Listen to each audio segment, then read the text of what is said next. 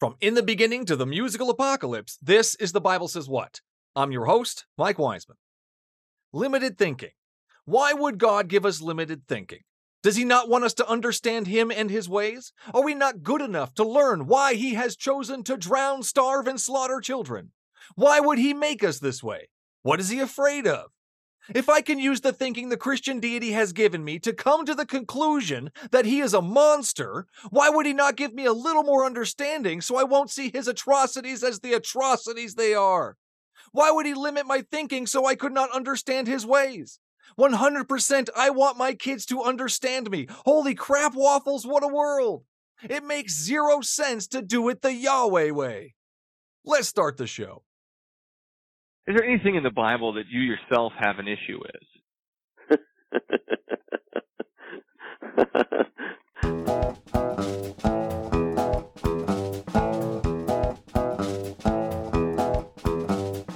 Okay, so it took you reading the Bible to realize that those things were bad for you? Yeah, it actually did. I Couldn't didn't figure this out on your own?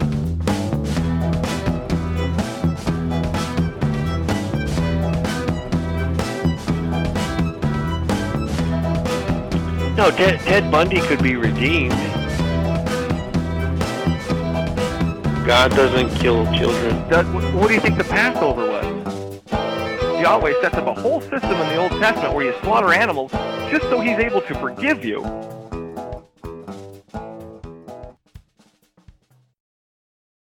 Today's special guest is church consultant, author, speaker, and pastor, John Finkelde. Welcome to the show, John. Hey, Michael, great to be with you. Thanks so much for having me. Thanks for coming on. Thanks for taking the time. Tell us a little bit about what you do. Yeah, these days I'm a church consultant, pastored in our church for 30 years, and 11, 12 years ago, started a ministry called Grow a Healthy Church. So I work with churches, around the globe, to be honest. These days, what you can do online, but a fair bit of travel involved with the work, but it's basically coming alongside churches and helping them improve their health, look at their organizational leadership, look at the things they're doing, and just see what they can improve, what they can do better, and also just bring a lot of encouragement to pastors' lives. Having done it for 3 decades, I know what it's like to sit in the hot seat. So coming alongside to help is my primary aim. Gotcha. That sounds fun. So what made you start doing that? Yeah, I think my wife and I, Diane, over all our years of ministry, pastoring our church, we've always had a deep passion for seeing people thrive in their particular gifting, in their particular role, in their particular passion. That's always been at the heart, I think, of a lot of our pastoring. We would pretty well, over the 20 years of leading our church, we planned a new church every 3 years. So we found within ourselves a good capacity to raise up leaders and develop people. So I think that's always been a part of who we are, producing training resources. I remember as a youth pastor way back in the day, producing training resources for our own leaders in a kind of clip folder and file, and back in the paper era. But I've always had a passion to produce resources and help people do better. And I think out of that passion came a desire to go, you know what, I think pastors need all the help they can get. So coaching and consulting with pastors it's been a fascinating ride the last 12 years doing this. And it is a lot of fun. It is less pressured than pastoring, but also you feel like you're making a solid difference. Gotcha. Yeah, no, I mean, that's a lot of work, I bet. I'm sure you've run into some interesting characters along the way. Have you had any where you were just like, okay, you should not be a pastor? You had any of those? Pretty well. I've had a lot of pastors. The most common question pastors ask me is, am I the right person to take this church forward from where it is? And my answer all the time is yes, unless the Lord is really saying to you, it's time to move on. So, no, I've never met a pastor that I thought you should stop pastoring. I've met plenty of pastors that I thought you should do it differently, look after yourself and your family better so you don't get burnt out or worn out. And I think there's ways you can live as a pastor and lead as a pastor that are more healthy. But no, I've never met a guy and thought you should not be pastoring. I just generally think, you know, if there's anything that should shift, I think you could do pastoring better rather than stop altogether. But you eventually have those conversations with people as well who go, you know what, I feel like I've done enough pastoring. I want to move on. Great. Let's help you do that well in a healthy way as well. Well, we'll get back to that. I got an interesting. Where do they go from there? I mean, once you've been a pastor, like, what's your next role? I mean, it can't really be handyman. I don't know, attorney. I don't know. But what makes a good pastor? I'm very curious. What do you think makes a good pastor? I think a good pastor, I think bottom line for any pastor is, do you have a sense, a deep abiding sense of call? Has Jesus called you to do this work of pastoring, of shepherding the flock of God? And I think that's the bottom line. That's the foundation, I think, for any pastor, because when you strip it all back, pastoring can be exhilarating and it can be brutal as well. The way people can handle you, even boards handle you, sometimes can be quite damaging. But other times it's wonderful. You're there at significant moments in people's lives. You're able to pastor churches into really good seasons of following the Lord and discipling people. But I think a good pastor, bottom line is, Jesus called me to do this. Then I think a pastor who is a good pastor, one really learns how to work with people, how to love people, how to care for people, how also to move people into places where they don't want to go. You know, sheep don't always want to go where the shepherd wants them to go. So I think you have to have good relational skills. I think also you have to have a capacity to lead a group of people, not just one or two, but a group. And that group might be 30 or 40 people. It might be 300, might be 3,000.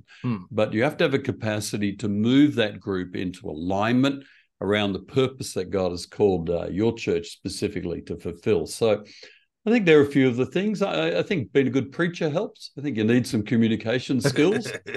You need to be able to get across a good message. And not every Sunday your preach is going to be a home run. You're not going to crush it all the time. But you want to have more successes and failures in the pulpit, I think. There's a few things there. Yeah. No, thank you. That was great. As far as just a random question here, when you're pastoring and you're up there on the stage, and can you feel when the audience is just not getting it? Is there ever a moment like that? You know, you're just like, oh, well, I got to switch this up a little bit and spice it or something, you know? Totally. I mean, any pastor listening to this will tell you that they're 10 minutes into a sermon, they know it's a dud. They just know I either haven't prepared well, or I prepared the wrong thing, or this crowd is asleep, or whatever.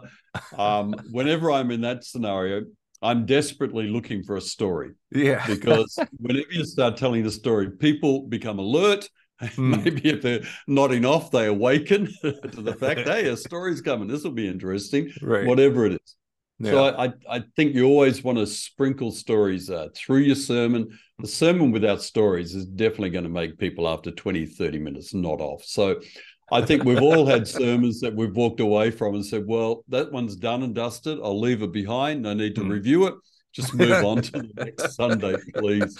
That Matt pile over there. Yeah, I think even the best preachers have duds, and that's okay. That's all right. That's part of life. You can't get away from that. But I think stories are the solution, and often when I'm preparing a message, I will go through the message and highlight the section where there's a story. And if I finish a sermon and there's no highlights, I know I'm in trouble. So work on it again more, John. Put more stories in. Throw some in there. Bible story or personal story. They always awaken people. We love stories. That's so funny. Yeah, people love stories. I mean, they do. Yeah, and you can see it when you're communicating with a crowd, and you kind of you can sense them slipping away. It's amazing what you see when you're up front. You can also sense them leaning in. And people lean in at story time or at a moment where they're hearing something that's really like, wow, that's very fresh. That's very relevant, very real. People lean in for that. Relevance. Gotta go with that flow. Keep them hooked on there with some relevance. Totally. Absolutely. So what is the Bible to you? There's a big question here. What is it to you? Wow, that's a great question. The Bible to me is a life-changing book. Life-changing. Came to Jesus at 19, no church background at all, so no really awareness of the Bible, other than a few ideas of some stories in it that I'd heard in religious instruction at school. But getting into the Bible, and I find, Mike, whenever I go on holidays and I'll have a week without much interaction with the Bible, when I come back into the scriptures, you know what I find? It is like having a cold drink on a hot summer's day. You just feel this refreshing to your soul. You feel like, Interesting.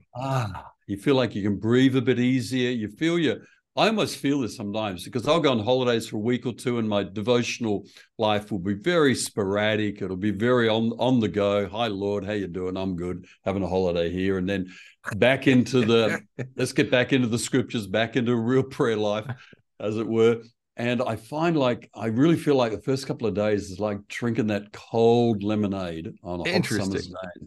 You just feel fresh. So I'd say the Bible has changed my life. I think also the Bible for me has given me wisdom that I would not have had for my marriage, for raising children, for being a leader, for learning how to get on with people that I don't get on with. Yeah. I think there's so much wisdom in the Bible that leaning into that wisdom it's so relevant. Interesting. Yeah. Wisdom and relevance. Yeah. Now, I got to say, I love the history of the scriptures too, to be honest with you. I'm a history buff. Yeah. I like listening to history podcasts. So I love the history in the Bible and the way it kind of fits in together and the different stories that you kind of see. That not even like reading the book of Acts, the background of the stories. I love delving into those things and finding out how old Paul was when he went through that experience. Where was he when he wrote that letter? What was the culture of that time? I find that as well just, really enjoyable, to be honest. I'm a bit of a those kinds of things are always fun. Yeah, history. Yeah. Never know, man. Yeah. History is full of interesting things and great Totally. stories. Great stories. Some of them are relevant. Yeah. True. Relevant True. stories. I love it. So as far as the wisdom, I kind of want to go back to your 19. When you're 19, you said you found Jesus at 19. Yeah. What happened? Tell me that story. I was living here in Perth on the west coast of Australia. Grew up here, grew up in this city, beautiful part of the world. And about 16, 17, 18, I really went on a kind of hippie sort of search, Buddhism, Hinduism, meditation, trying to find, the occult, all sorts of ways to try and find life. Because I knew I didn't have peace. I knew I didn't have life. I thought, I can't find God and peace anywhere in Perth. So I hitchhiked all the way across Australia to Melbourne, got on a plane, went to New Zealand. Within a week in New Zealand, I'd met a Christian guy there, kind of miraculously, to be honest. He invited me to church, and second meeting I went along to, gave my life to Christ. And in that instant, in that very instant, giving my life to Jesus, the pastor saw me. I was a hippie, man, so I looked pretty. I didn't look right in a kind of white middle class church. I looked way out of place, pretty radical. But pastor led me to Jesus, led me in a prayer, and in that instant, it was to me the miracle of forgiveness, where I felt forgiven, cleansed, and that awesome sense, which I realized later is the peace of God. That sense of rest and peace deep within my soul that I've been probably striving for about 3 or 4 years, I think, as a teenager. And just coming to Christ, transformative. Tell me about the forgiven part. You said you felt forgiven. Yeah, look, funny thing was, about a week before that coming to Christ, I'd gone into a music shop. This is a strange little story, but anyway, I went into a music shop and I was processing things about being a Christian. Should I become a Christian? Because I had friends who had come to Christ. I kind of knew the gospel by then. I went into a guitar shop and I'm playing one of the guitars, just practicing, mucking around with it. Should I buy this, whatever? And I broke a string, twang. And I looked around the shop and couldn't see anyone. And I just quietly put the guitar back and skedaddled out of that shop, just ran out of the shop. And I felt so guilty about that. I felt, man, you should have gone and apologized, pay for the string, whatever. But I didn't. I just felt guilty. Isn't that funny? Just a little thing like that I felt guilt about. Yeah. And I had other things that I need to feel guilty about as well. But I remember on that night being that sense of guilt that I had, excuse me, over a stupid broken guitar string, instantly left. Instantly. Just gone. Like, wow, who does that? Who gets rid of guilt? I mean, guilt's a friend, really, because it kind of points you towards things that are wrong and going to do you damage. Yeah, And so you didn't resolve the issue. Jesus took away the guilt, and yeah, that's it. that's an interesting thing. I think this is a long time ago. Vaguely, I remember because I stayed in New Zealand about a year, came home back to Australia. I think I wrote to the shop and threw some money in an envelope and sent it to them. Eventually got a conviction that you should do some level of restitution about it. But I think that was a process of me growing as a disciple of Jesus. I think the Lord said, let's just deal with one thing at a time. He's got enough baggage. We'll just kind of alleviate the emotions he's got. Oh, man. But that feeling of feeling clean, that's a miracle, Mike. I think that's coming with that clean slate. Yeah, yeah. It comes with, I don't know. The whole confession thing is weird to me. But, I mean, it depends on the situation, like your guitar string, to make yourself feel better, to go in there. For me, to make myself feel better, I would have went in there and been like, okay, look, this is what happened. This is what I did. I mean, I got you a new string, or what do you want me to do as far as that? I just want to let you know.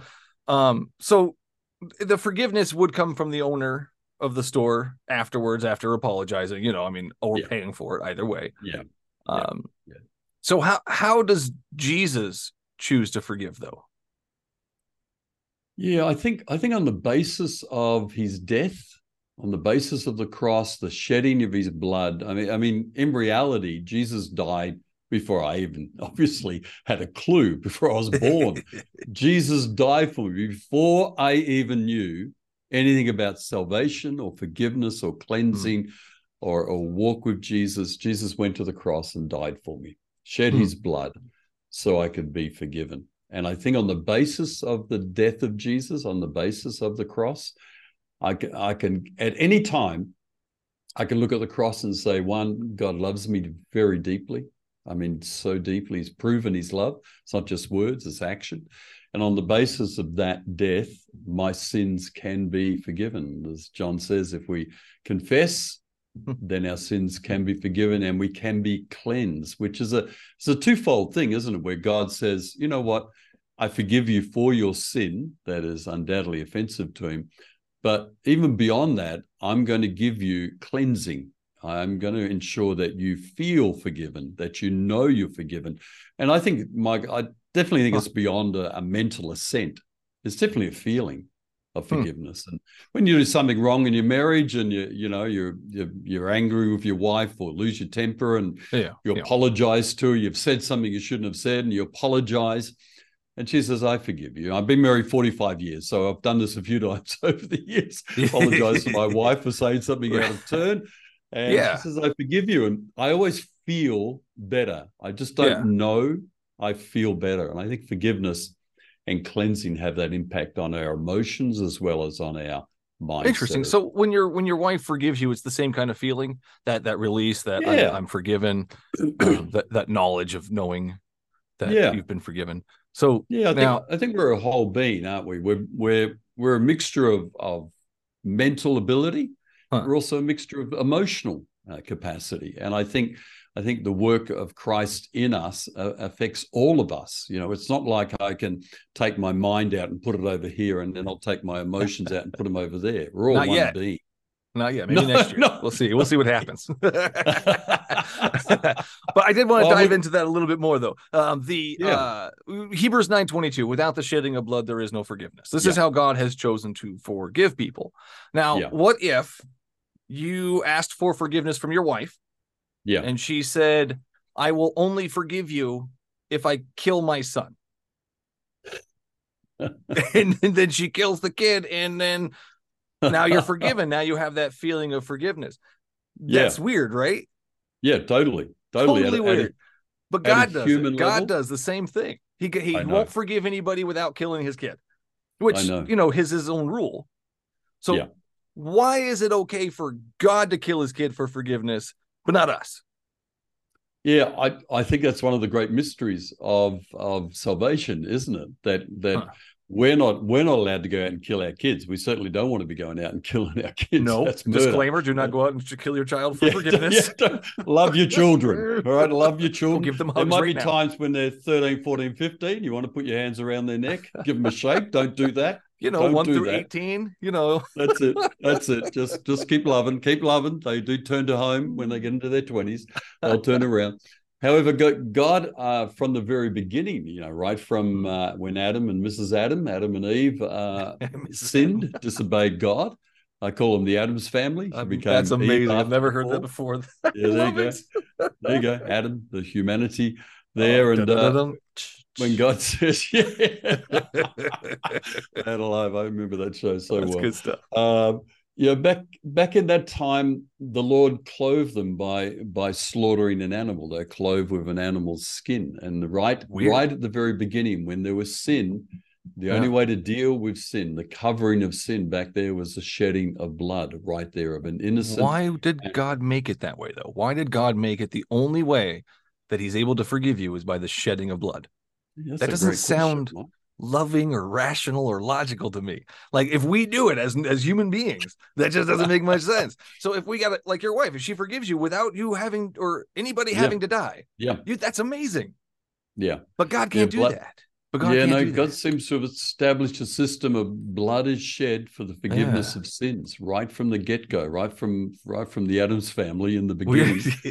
There was no forgiveness, no covering, no expulsion of sin without the shedding of blood. And I guess if you think some things are illogical, I would say there are a lot of things that I think about God that are irrational, illogical, that you can't put them together and go, okay, I can't quite figure that out. But I think that's the limitations of our humanity as well, that we have to accept and realize that all my knowledge that I have, and if you and I put together our Bible knowledge, which I think would be quite significant, we'd be able to pull together quite a good knowledge of the scripture and of walking with the Lord and knowing Jesus. It's still minuscule, isn't it, compared to all the knowledge and wisdom and understanding that God has. And so God is... Thank you for that. But the irrational part, I'd like to know more about that. What do you find that's irrational? Oh, miracles. Miracles are irrational? Yeah, totally. I mean, how so? Tell me so. I love this. Like Moses stuck at the Red Sea, Pharaoh's, right on his backside there, about to kind of kill him and slaughter a couple of million people. And God says, just hold a stick over the water, and I'll send an east wind, and suddenly the water's parted, and we'll go through, and then I'll crush Pharaoh's. I mean, that's not normal. No. That's not normal. Jesus comes, guy's daughter's dead, Jairus' daughter, and Jesus comes in and raises her from the dead. That's abnormal. That's irrational. That's illogical. And yet you do see, and I've seen, in my own life, I've seen people respond to miraculous prayer for healing, prayer for deliverance from a situation, and seeing God intervene. And then another situation where there's no intervention, and it is illogical, irrational. It's a mystery. And I definitely think, Mike, one of the aspects of maturing in our faith is living with the irrational, living with the mystery, and being able to say, you know what, God, I do not understand this, but I do trust you. I remember when our son was born, the second child, Luke, he was born 2 months premature, and was in hospital, intensive care in hospital, in the prenatal sort of ward. And for a couple of weeks there, his life hung in the balance. I didn't know if he was going to live or die. And I remember couldn't sleep at night, so I'd be up pacing the lounge room praying. And I remember coming to a point where I said to the Lord, whether Luke lives or dies, and I want him to live, I want my son to live. Yeah. But whether he lives or dies, I will trust you, and I will be okay with you. You'll still be good to me. I still see you as a good God. And I remember coming to that point, which again is slightly irrational, or probably fully irrational, illogical, that if my son is not kept alive by the intervention of the Lord, by the intervention of medical help, then I'll still say, God, you're a good God, and I'll love you, and I'll serve you, and I'll follow you all my days. And thankfully he did live. He's a fine young man now, strapping young man. But I think there are aspects of life where you have to live with the mystery and still trust the Lord, still trust his goodness, still trust his love, in spite of the fact that it's illogical and irrational. I don't do that. I don't follow the irrational and illogical. I don't trust in that. I'm sorry. I cannot get behind trusting in the irrational and the illogical. So let's I'm going to throw out the flood. Do you find that to be irrational, like an irrational action from God? In what way? Well, I mean, first off, his reasoning. Everybody was evil, so all the puppies, kittens, babies, all have to die now. It just seems very irrational to drown the whole planet, knowing that when you created these people, they were going to do that, and you were going to have to drown them. That all seems very irrational to me. How does that work? I definitely think when God created the planet and God created people, He created us with our own capacity for choice. Right. But within the capacity for choice, there are consequences. Any choice you and I make, anyone makes, there's a consequence to that choice. And I think to me, the flood is quite rational in the sense that if people choose evil, there's a consequence to that evil. Can God separate evil from people? Can God separate evil from people? Yeah. What do you mean? Can He change hearts? Can He change minds? Yep, totally. So He didn't have to drown all the puppies, kittens, and babies. He could have changed hearts and minds, right? No, it's not robotic, but no. But He sends in prophets to change hearts and minds all the time, and it works. And He knows what will work, what they say will work. You know, He knows everything. And again, He knew that He was going to have to drown them because they were going to be disobedient. He knew that. He knew because of their free will that He was going to give them, that they were going to make these choices. He wasn't going to stop them. He wasn't going to move the choices out of the way. He wasn't going to send them happy thoughts to make better choices. He knew He was going to have to drown them. That seems irrational to me. There's plenty of, I was reading in Jeremiah this morning where the Lord did send prophets and people ignored them. Yeah. It said, not listening to that. No, go away. In fact, we're going to lock you up in jail. Well, that's weird. Because what we're hearing from you, we don't like. Did God not know that was going to happen? Sorry? Did God not know that was going to happen? So He sends a prophet somewhere. He's like, okay, these are the words you're going to say. Yep. But I know these words aren't going to work and they're going to throw you in jail. They might work for some. They might work for others. Some God people would have heard which ones they work for and which ones they don't work for, though, right? Yeah. So, but again, are you saying that we should be robotic and God should? I'm saying God sent out prophets knowing they were going to fail. Yeah. That seems irrational as well. But I think that's life. I think God sends prophets out knowing that not everyone is going to listen and obey every single word, but it doesn't mean some aren't going to obey and listen and lean in and obey. Let's go to what is it? Otherwise, you're going to reduce people to being robots, where this is predestined, everything is sorted out. This is what you're going to do, regardless. You're going to be locked into being evil. You're going to be locked into being good. Right. You have no choice in the matter. I don't buy into that. It's not that we don't have a choice. It's just that God knows what those choices are going to be. Sure. It's not like God's making robots. He's already made somebody that's going to make choices that He knows what those choices are going to be. Right. Yep. Totally. Right. Just do like you have children, Michael? Oh God, yes, I do have children. I have children. Now, I was part of the procreation process of bringing those children into the world. Now, they'll make choices that have consequences that I have no control over. And no idea what they're going to make. Yeah. If you choose that, I've been around longer in life than you kids. If you choose that, I can tell you what's going on. I remember sitting down with my son when he was a teenager and said, look, hang with that crowd and this is what will happen in your life. Hang with this crowd and this is what will happen. But could I control everything that he did? No. Was he aware of the consequence? Yes. What did he choose? Well, he chose to hang out the right crowd. So had a consequence of that. So I think there's a similarity between our parenting and God's parenting of us, is that God puts choices in front of us, knowing that there are consequences with either choice, but not wanting to robotically control what we choose. God puts choices in front of us? Yeah, totally. Isn't that kind of interfering in free will? I don't think so, because I think life is full of decisions that you and I make day to day, week to week, month to month, that we can choose a path to walk down that can be destructive, or we can choose a path to walk down that really is is not helpful, or a path that is life-giving, a path that makes you thrive. Yeah, I think definitely that's part of life. How is that free choice, though? If somebody's coming and stopping you and giving you choices in your life, that's interfering in your normal day-to-day. God comes in and gives you a choice whether you're going to do a good or do bad. God knows exactly what you're going to do in the choice. So, I mean, I don't really see that as free will. Then you're talking about healing and prayer. He interferes again. Yeah. And then he interferes in the flood. These people weren't allowed to live their lives. They didn't have free will. They only had it to a point until he got so mad he had to drown them. That's why I don't mind living with mystery and the irrational, Michael. I can't get behind the irrational, though, John. It's part of life. Yes, but I can't get behind the irrational. I can't worship the irrational. So why would God give us limited thinking? Why would God give us thinking to where I would go, the flood is irrational, or these certain things are bad?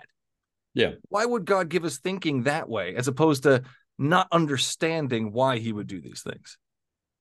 You'd have to ask him. Well, he doesn't answer me, John. It's really weird. You're asking me questions beyond. It's like my capacity. kids. If they had a question, they can ask me and I can answer it. But God, he doesn't answer my questions. He's not like not always. A real parent. My kids ask questions that I can't answer sometimes. Yeah, but you can actually say, I don't know. I don't have that answer. God has all the answers. Totally. And you have a personal relationship with him. So he could give you these answers in theory. Yeah, in theory. Yeah.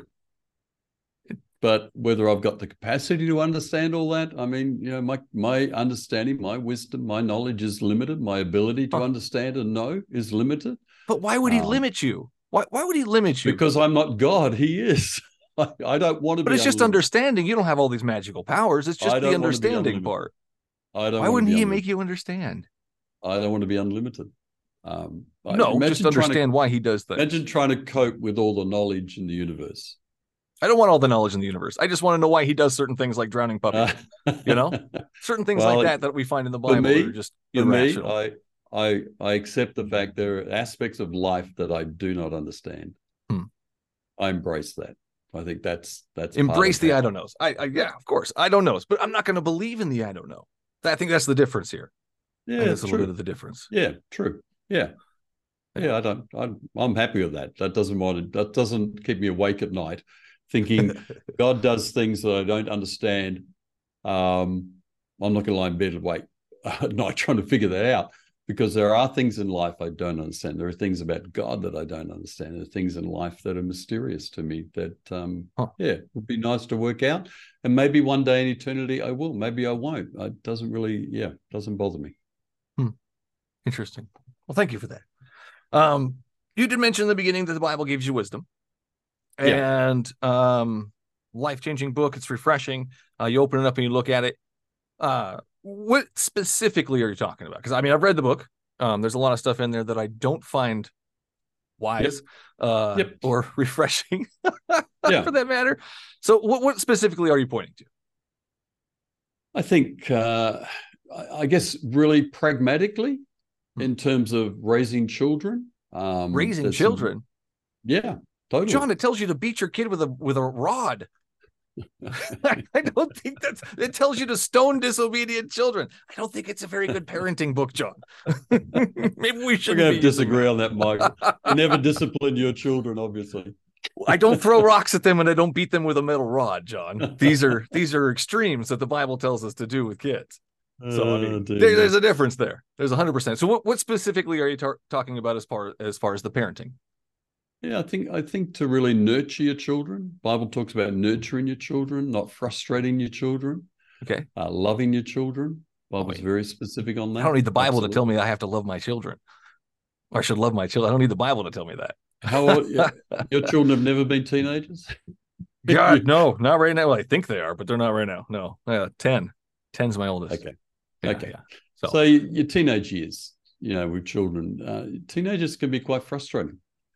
I understand. Children are frustrating at any age, as far as I'm concerned. They've got their own little twerks and quirks and teenagers. Hiccups teenagers, a whole nother level, Michael. I'm so excited! I can't wait. That's great. So, how is the Bible going to help us with our teenagers? Yeah, absolutely. By not frustrating them. There's a really good instruction. Which verse is that one?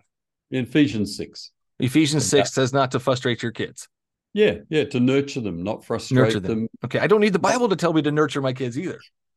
Is there anything we can get in this Bible that we can't get anywhere else? Yeah, there is. Yeah. What is it? Oh, you want me to explain Yeah, what that? is it? I'm just What is answering it your that we can question. You get? asked me, is there anything? Yeah, is there anything absolutely. outside outside of the Bible that we can't get in? No, what was the question? Damn it. Is there anything inside the Bible that you can't get outside? There it is. There it is. Is there anything in there that you can't get from an outside source? Like loving your kids, Absolutely. nurturing your kids. We obviously know that one. Is there anything in there unique To that actually would be bring helpful? your children to Jesus, to explain the scriptures to your children. I don't think you're going to find that in any other manifesto around the planet. Definitely not. They're going to keep you away from that kind of thing. That's we're gonna encourage our children, not have them. Um, that's an interesting one. Yeah. See, how do you feel about the Quran? Haven't read it. Well, I'm not 100% sure, but I pretty much guarantee you in there it tells you how to take care of your kids. I wouldn't know.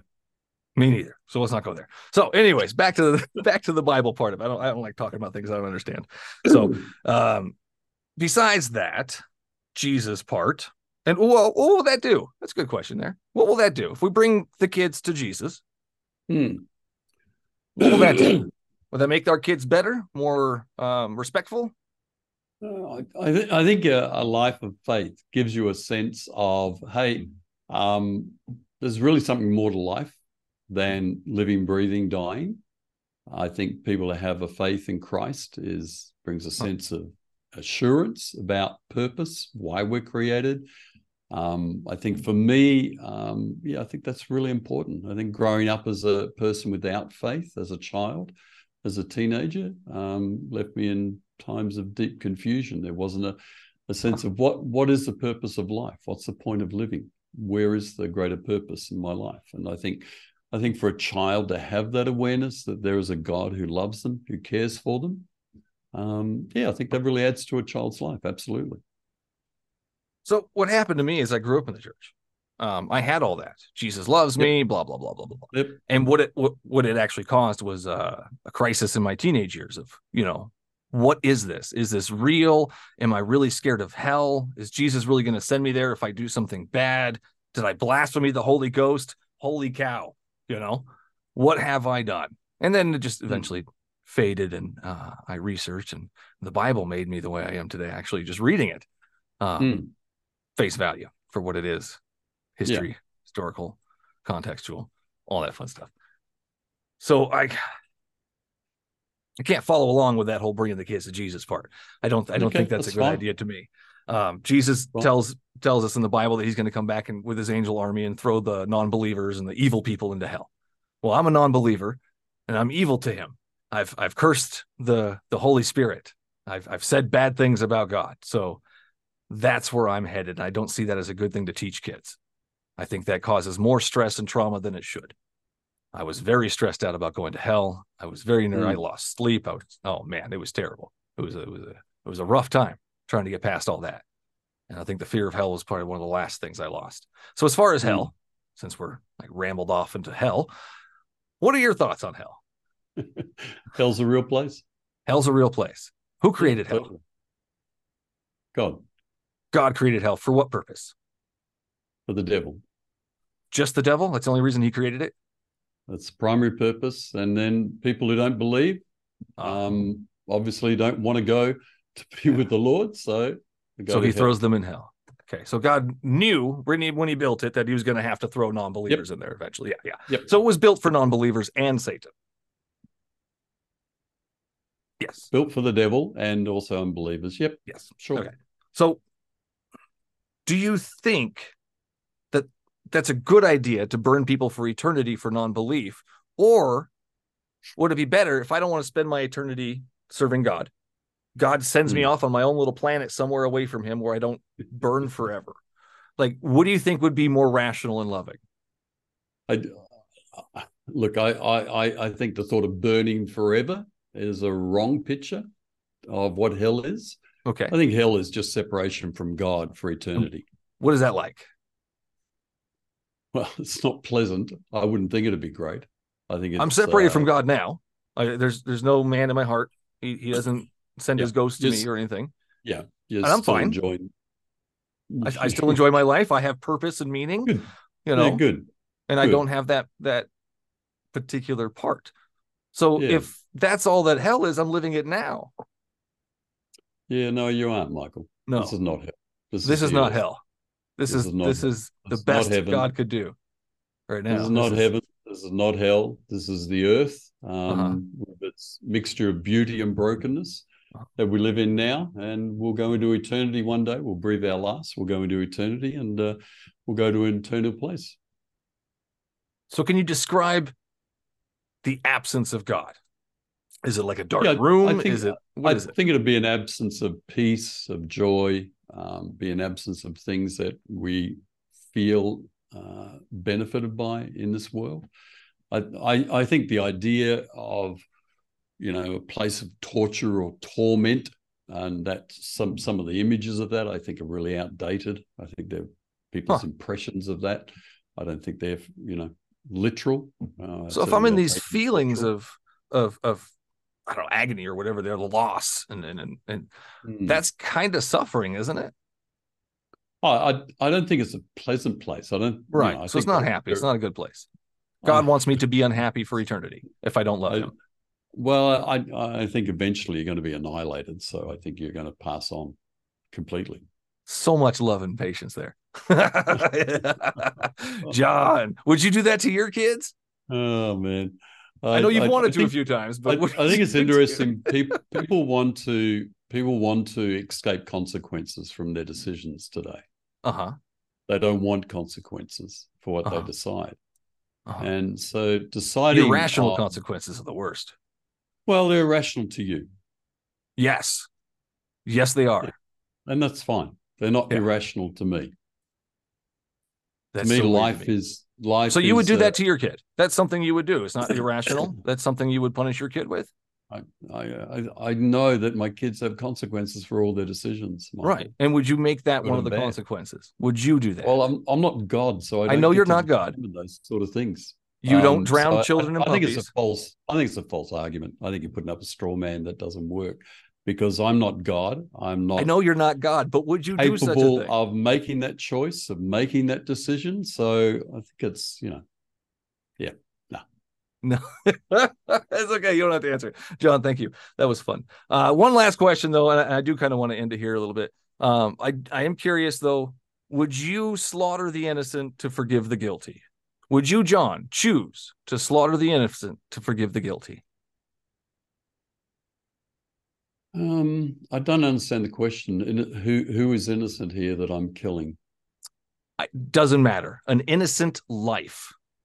What would you find to be innocent?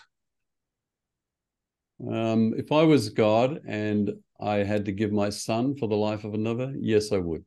Now we're going to play God. Just 10 seconds ago, you didn't want to answer as God, but you're not God. You're not God, but now you're God. Yes, John, you're so confusing. I love this. Right, Michael. Glad you're loving it. I'm glad you wouldn't do that. Sacrifice the innocent.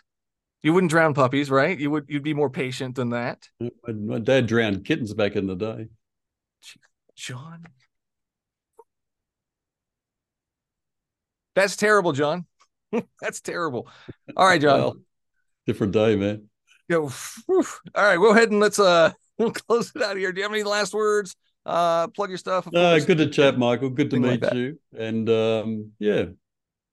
keep working on living with mystery. I do enjoy some mystery. But yes, thank you, sir. I appreciate it. Enjoy the Outback. Holy cow. Yeah, I am a little jealous. Good grief. Oh, dear me. Classic cliche. Well, I'm American. That's what it is. Yeah, I know. All right, John.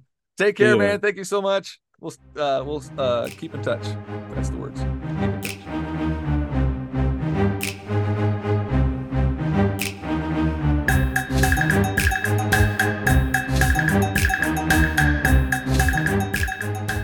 That's all the show there is for you today. Thanks for listening. As always, you can find me at the Bible Says What YouTube and Facebook pages. You can also find clips of the show on TikTok under BSW the Podcast. If you like what you heard and want to help keep the recording light on, simply go to patreon.com/BSW the podcast and sign up to be a supporter of the show. Your episodic tithes of $1 or more will get you early access to each episode by at least 3 days, stickers, shirts, and shoutouts. That's patreon.com/BSW the podcast.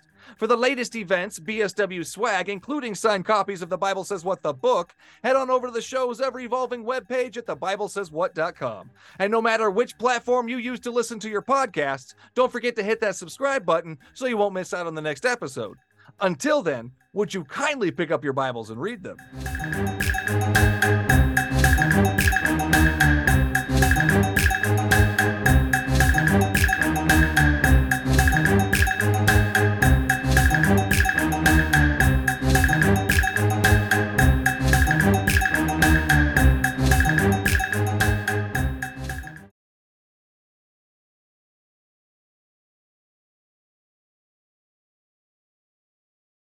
It's not real.